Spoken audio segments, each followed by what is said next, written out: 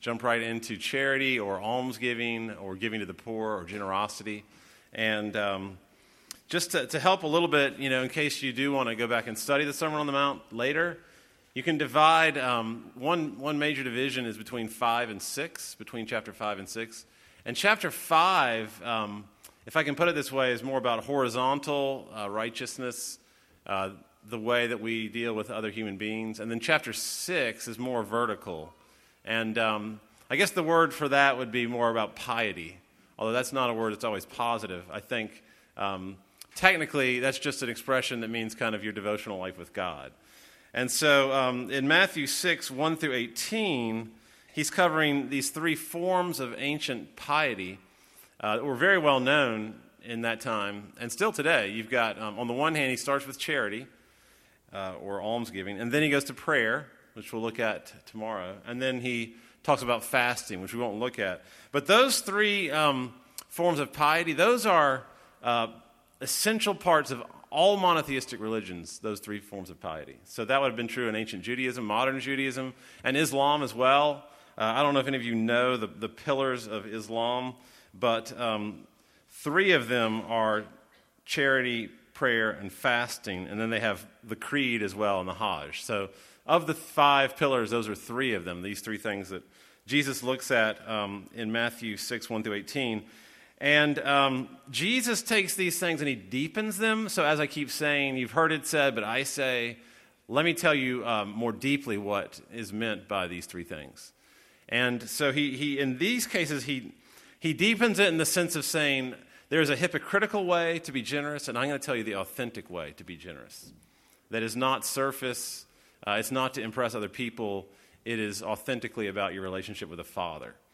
And I want to just read a quote here by a writer that I don't always recommend, Brian McLaren. He has a lot of good stuff. It's kind of like Rob Bell. He's kind of similar in a way, where you discount, maybe 10%, but I would say 90% is very good, and he's a good writer. And so he calls these 3 forms of piety a revolutionary countercultural movement, which sounds familiar, right, to what we've been talking about. This is what he says. I'm going to quote a pretty decently long quote here. They proclaim, that is, these 3 forms of piety, a ceaseless rebellion against the tyrannical trinity of money, sex, and power. The kingdom citizens resist the occupation of the invisible Caesar through 3 categories of spiritual practice. They practice a liberating generosity towards the poor to dethrone greed and topple the regime of money. Second, they practice a kind of prayer that is a defiant act of resistance against prideful pursuit of power, pursuing forgiveness and reconciliation, not retaliation and revenge. And finally, they practice a fasting to revolt against the dominating impulses of physical gratification, so that the sex drive and other physical appetites will not become our slave drivers. So that's exactly what kind of I've been talking about all along, is that these things which we seem to think sometimes are just normal because we live in Christendom, if you will, even if it's crumbling, these are very revolutionary things. They're very countercultural things. And they have a powerful resistance to the empire. So let me read the scripture. And again, Matthew 6, and I'm just going to go through verse 4. This is the word of God. Beware of practicing your righteousness before other people in order to be seen by them. For then you will have no reward from your Father who is in heaven. Thus, when you give to the needy, sound no trumpet before you as the hypocrites do in the synagogues and in the streets, that they may be praised by others. Truly, I say to you, they have received their reward. But when you give to the needy, do not let your left hand know what your right hand is doing, so that your giving may be in secret. And your Father, who sees in secret, will reward you. So, Father, we again ask, we plead that your Spirit would come. We are all needy sinners. All of us, believer and non-believer, are in need of the same enlightenment, the same Christ, the same Holy Spirit right now. And we can't really give grace if we don't receive grace, if we don't realize how needy we are. And especially in this area, I just confess my own need to be more generous and how resistant I am to helping the poor. And I know that's true of others. And so I pray you'd help us. And we pray in Christ's name. Amen. So one thing I want to say is that in the Torah, in the Old Testament, you may not realize it, but charity and helping the poor is a huge part of the law. And if it's not a part of the law, I would encourage you to go back and read a lot of it's hard to read the whole thing, the first 5 books of the Bible, but I'm going to give you some verses here. You might want to write them down. I'm reading here from a book called When Helping Hurts. And if you haven't read that, if you want to know about how to get involved with helping the poor, Brian Fickert is the author, and it is the best book I've read by far. And it protects you from the danger of hurting the poor when you're working with them, when you're trying to help them, which is very possible. But he begins the book by talking about how important loving the poor is to God in the Old Testament. So, again, another quote. God gave Moses numerous commands instructing Israel to care for the poor. The Sabbath day guaranteed a day of rest for slaves and aliens. I don't know if you've ever thought about the Sabbath that way, but that was a way of showing mercy to the worker. Exodus 23, 10 through 12. The Sabbath year canceled debts for Israelites, allowing the poor to glean from the fields and setting slaves free, as well as equipping the slaves to be productive. That's Deuteronomy 15, 1 through 18. Read about that, the Sabbath year in Deuteronomy 15. It was mostly for the sake of helping the poor in Israel. And then the Jubilee year, that's every 50 years, emphasizing liberty. It released slaves and returned land to its original owners, Leviticus 25, 8 through 55. Beautiful chapter of the Old Testament, Leviticus 25, the Jubilee year. There were other laws about debt and tithing and gleaning that ensured that the poor would be cared for every day of the year. Leviticus 25, 35 through 38. Deuteronomy 14, 28 through 29. Leviticus 19, 9 through 10. These commands were so extensive that they were designed to achieve the ultimate goal of eradicating poverty among God's people. Quote, there shall be no poor among you, Deuteronomy 15, 4. So I don't know if you realize how much the Old Testament is radical in terms of its day and age. In the Egyptian and the Babylonian and the Assyrian cultures, there's no way they would have had these kind of laws. I mean, to some extent care for the poor, but the extent to which God's kingdom was supposed to do that was radical. And in the New Testament, you see the same exact pattern. Just one verse, James 1:27.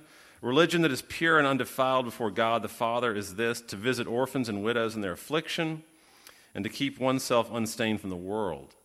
So James is saying right at the heart of religion is the desire to give to those in need. And there's a great case study in this man named Cornelius. Cornelius is tricky because Cornelius was not a Christian. He was a God-fearing pagan. And listen to the centrality of charity and the piety of this man. He was a Roman military commander that Peter met shortly after Christianity got started. He's in the book of Acts. So in Acts 10, chapter 1, it says this. At Caesarea, there was a man named Cornelius, a centurion of what is known as the Italian cohort, a devout man who feared God with all his household, and then he gave alms generously to the people and prayed continually to God. Now, this is not righteousness by works. I'm not saying you can earn God's favor. But there was something about Cornelius' heart that was clearly being moved by the Holy Spirit because his almsgiving, his generosity, was at the heart of his relationship with God. And so God says to Cornelius, verse 4, chapter 10, verse 4 in Acts again, your prayers and your alms have ascended as a memorial before God. His alms ascend like a sweet-smelling offering to God. And then in verse 31, Peter says to him, Cornelius, your prayer has been heard and your alms have been remembered before God. So I'm just trying to highlight there how central charity is in the whole scope of the Bible. Okay, so that's even before Jesus starts talking about what he's talking about. He's talking about two different kinds of charity. He's saying not only should you be generous, but I want you to be generous for the right reason, not to impress other people and not to impress yourself, but only because of the Father. Because you love the Father and you want to please the Father. And so, again, it's a contrast between this hypocritical charity of the religious leaders of his day and then the authentic charity. And I want to look at those two things. And, of course, before I go on, if you're not practicing charity, you're not even really in the ball game here. So some ways you need to go back to the first thing I said and just say, how can I help with the poor to begin with?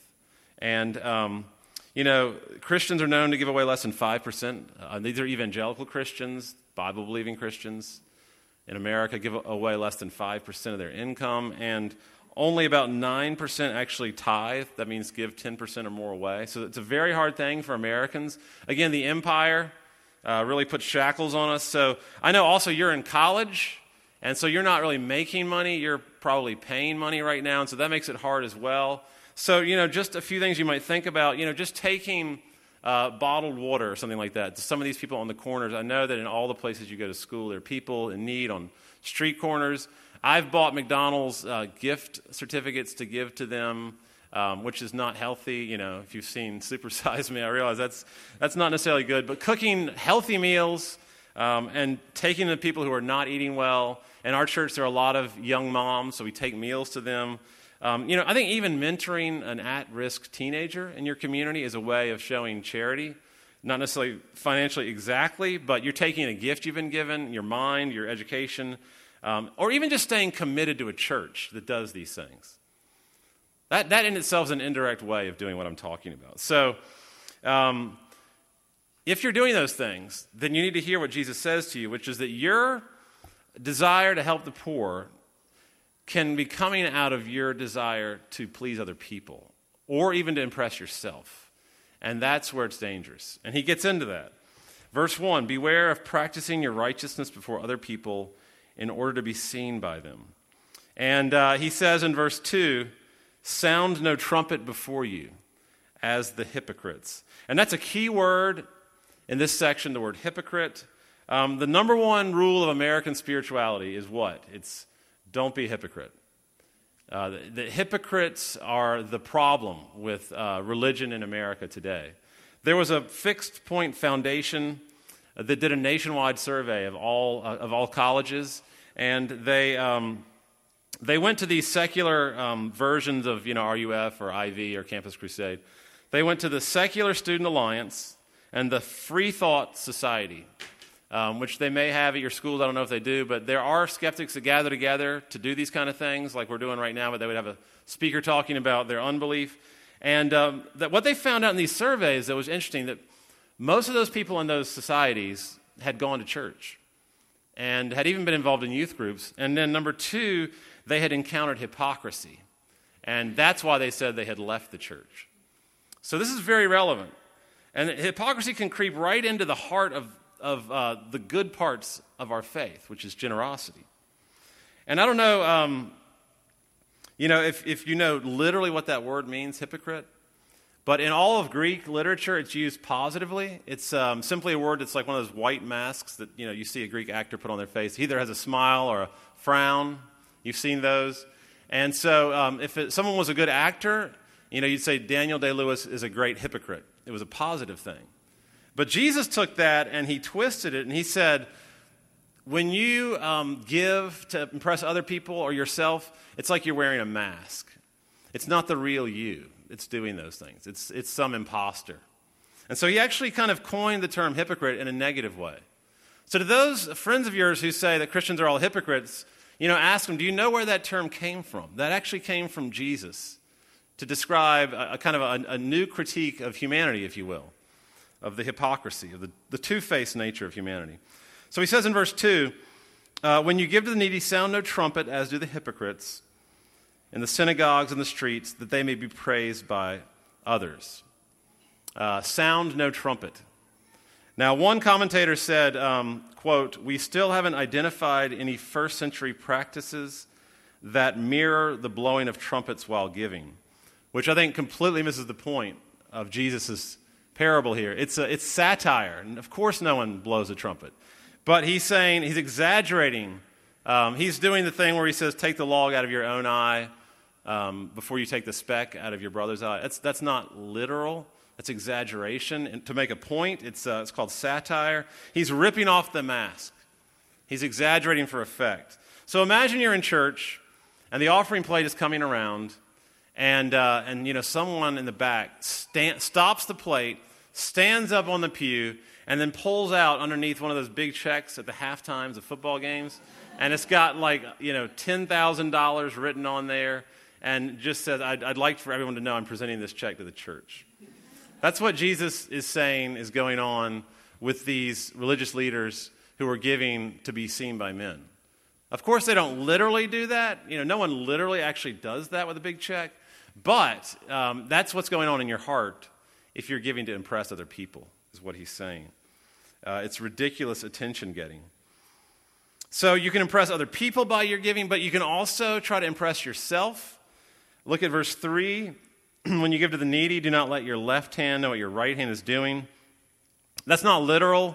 If you've ever tried that, it's psychologically impossible to actually make your left hand, which you can't even think, know what your right hand is, not know what your right hand is doing. It's kind of it's satire. What he's saying is, don't pat yourself on the back for your love of social justice. Don't pat yourself on the back for thinking that you're a generous person. Giving to the poor to help to impress other people is bad, but it may be even worse to do it to impress yourself. That may be more dangerous because it's harder to detect that. The audience is still human. It's just you now. And so, if you're failing to be generous in your own eyes, then you're going to be chronically guilty. And I bet that some of you are plagued by that. I know when I became a Christian, I was, and to some extent still am. To the extent that I'm trying to impress myself by my giving, if I'm not doing that, then I'm guilty. But if I am doing that, and most of the time I think I am doing that, I am impressing myself with my generosity. Well, if I am doing it, it's even worse. I'm not chronically guilty. I'm intolerably self-righteous. And that's what the book When Helping Hurts is really about. He calls it toxic charity. It's the kind of charity where you're coming to it with someone who feels very good about yourself for doing that. And so what does it do to the person you're giving to? It makes them feel the opposite. The very superiority complex you're coming to them with creates, unbeknownst to you, but actually creates in them an inferiority complex, which is kind of the heart of the problem with poverty. So here's a quote from the book, Brian Fikkert book. People tend to describe poverty as a lack of material things, food, money, clean water, medicine, and housing. But poor people typically talk in terms of shame, inferiority, powerlessness, humiliation, fear, hopelessness, depression, social isolation, and voicelessness. Think about that. You're thinking about they don't have enough to eat. They're thinking about the shame. This mismatch between many outsiders' perception of poverty and the perceptions of the poor people themselves can have devastating consequences for poverty alleviation efforts. Short-term mission trips are a case in point.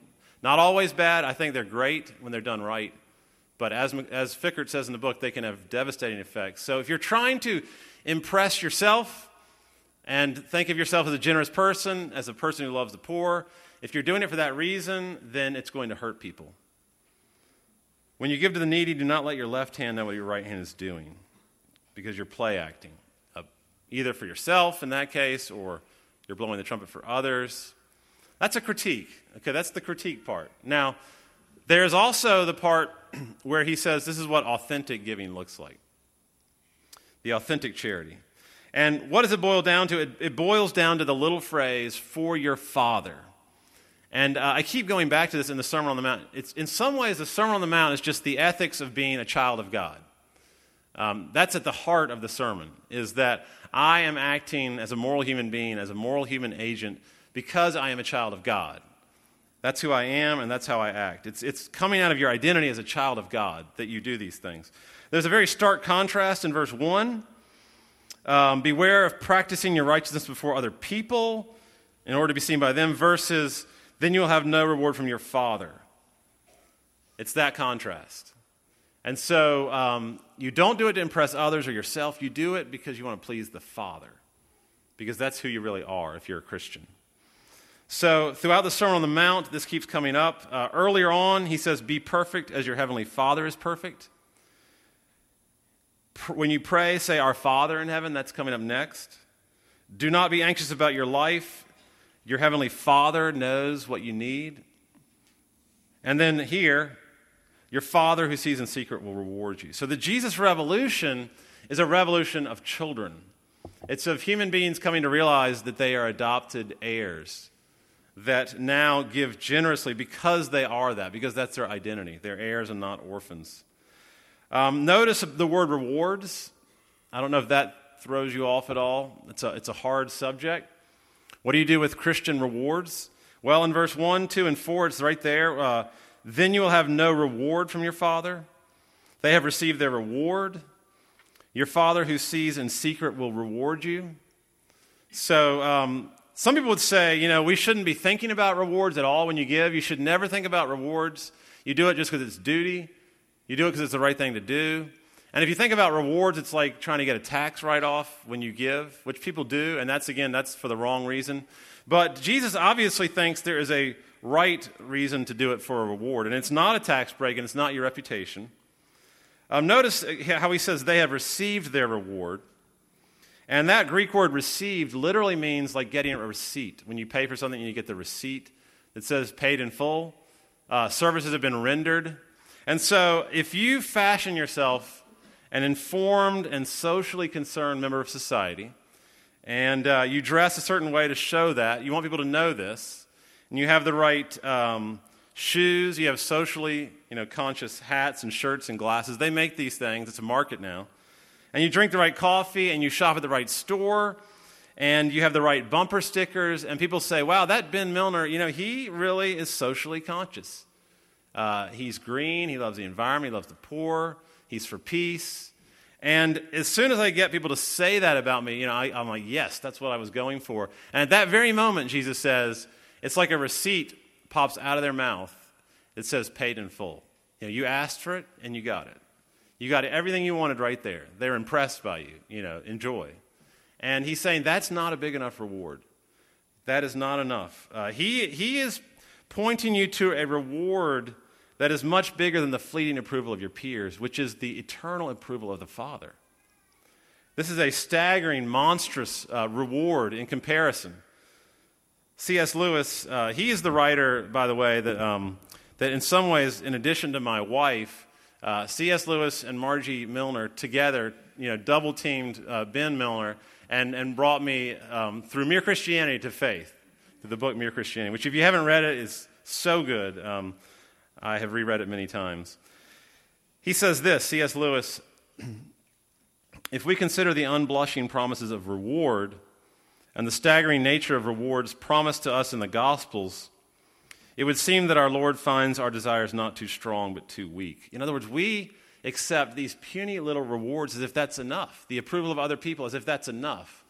My own approval as if that's enough. That's fast and cheap. They have received their reward. But these long-lasting and well-crafted rewards that are eternal come from the Father. Verse 4 again, your Father who sees in secret will reward you. So again, there's a kind of giving where the receipt pops out of the person's mouth, you get it instantly. And there's a kind where it kind of makes you stand up on your toes and you're looking onto the horizon. It's in the future. He will reward you. I'm looking at something bigger and longer term. In my giving, I'm thinking about something much bigger than other people in the way they see me and myself. I am thinking about this kingdom that's coming, and I am contributing to the kingdom that's on the horizon that's coming in the future. I think an example of this, kind of crazy example, but my son's name is Cooper, and he's 9, and we have this horrible backyard like a jungle. And one reason it's like a jungle is because there's so many mosquitoes there that we could never get out there to do anything with it. So we hired Mosquito Authority, which if you have never done that, of course you haven't done that, but your parents may have done that. Those of you who are adults, you should do that. Mosquito Authority comes and they kill all the mosquitoes for a whole month. They just die. There are no mosquitoes at all in our backyard anymore. So we went back there and we tore off a bunch of stuff and we put in a basketball court, actually. It was incredible. We took down this nasty old garage, put in a basketball court. We're digging up all this nasty brush. And I said, Cooper, let's go and work together on the backyard project, which is partly for him, because the basketball goal is for him, for Cooper. And he says, what am I going to get out of this? And I said, okay, well, I'll give you 30 minutes of Wii time, the game. He loves Wii, the Wii game. So he's going back there, and he digs out these big mushrooms. They're like basketball-sized fungus. And he's putting them in the cart. And he's contributing to this incredible project with his father. The two of us are doing this thing. But when he finishes with the mushrooms after like 15 minutes, he's like, okay, I'm ready for my we time. You know, he's looking for this little tiny, tiny reward that has nothing to do with the real goal. When there's this thing that's going on, this project that's going on, there's this kingdom happening around you, if you're a believer, that you're called to be a part of, and giving is a huge part of that. This resistance to the world, where I'm going to be free from my wallet, I'm going to be free from my pocketbook, I'm going to help people, I'm going to help advance the gospel. You can be part of that project with the Father, you know, you and your dad working together on that project, or you can try to impress people. You can have your little we time. You can try to impress yourself. So that's the question. It's a question of motivation. Why are you doing this? Why are you giving? Why do you want to be known as charitable?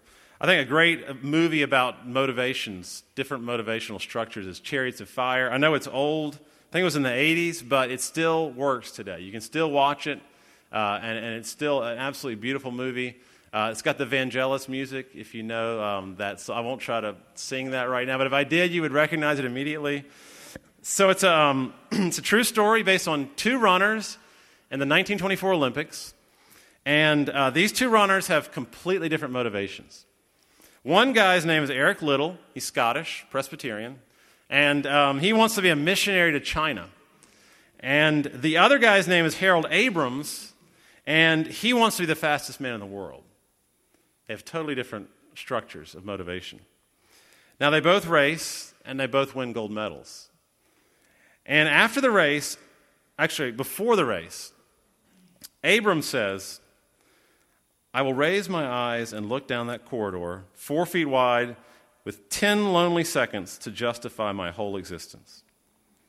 And then Liddell says, before the run, I believe that God has made me fast, Jenny. And when I run, I feel his pleasure. Famous line. And you see there the difference in what's driving them to run. They both won the gold medals, but after Abrams wins his, he and his trainer are in like a pub in England, and they're kind of, you know, half-heartedly, reluctantly giving each other a toast with he's got the medal around his neck. But the reward is gone. It's been paid in full. Whereas you see Liddell, you know, joyfully going off to China. Because it was never just about the medal. It was about the gift of his father. So I have this cousin. His name is Benjamin also. And he's a really cool guy. He's a doctor in Asheville.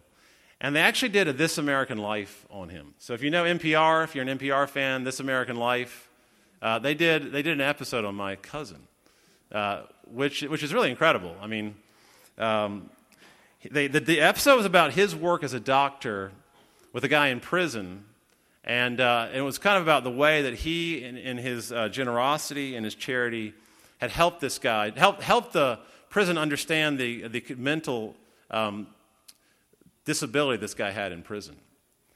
And so it was about social justice and about, you know, Benjamin, little Benjamin, as we call him, because I'm big Benjamin. And it's about little Benjamin's social justice. And I have to say, I haven't listened to it yet. I mean, isn't that terrible? I haven't even listened to it. I'm too jealous to listen to it, even though he was like a really close friend of mine. And then the other night, another really close friend of mine growing up in the neighborhood, his name's Trevor Schoonmaker. And he is the curator of the Nasher Museum. It's an art museum in Duke. I don't know if any of you know the Nasher Museum. This is the curator. He's a really cool guy with little glasses. And I grew up near him. We were really close friends. We played with Smurfs together. And there was an article, there was a really good write-up in a paper on Trevor and about how he has turned everything around with the Nasher Museum. And now it's popular and it's cool and it's used to promote social justice. And after the This American Life thing with Benjamin and the article with Trevor, I'm sitting there thinking, you know, I'm this dumb, conservative PCA pastor. You know, nobody's going to do an interview with me. Nobody's going to do a This American Life on me. I mean, I'm kind of the opposite of that, you know. And I'm sorry to break that to you if you thought that being in the PCA was a cool thing, but the culture doesn't regard it that way, unfortunately. So I'm like, you know, I was really upset that night after I read that article about Trevor. But then, you know, I heard God saying to me, I think he said it to me through other people, But he definitely said it to me. He said, who do you think you are? Are you kidding me? You're my son. I would write an article on you. I mean, I would do a This American Life on you. And I don't care, what other people think about your cousin or your good friend growing up. I love you, and I'm pleased with you. And if you give for any reason other than that, it's going to be harmful, and it's going to be hypocritical. The giving's got to come from that basic identity that essentially who I am is a son or a daughter of the King, of the generous King. So think about that as you get together, as you look at those questions. Think about how you can be more generous, but I think maybe even more important than that is why you want to be generous, or why you want to do good. And I do want you to love the poor. I want you to be advocates for social justice, but for the right reason. That's so important. So let me pray for us. Father, thank you for this music that's so beautiful, and these friends who are leading it, my brothers and sisters in Christ, and it's such a great aid to just contemplation of the Word, and it puts it into our hearts. It makes it electric and come to life. So as we sing this last song, Lord, I pray that our hearts would be lifted up to you, that we would feel the joy of being children of God. In Christ's name, amen.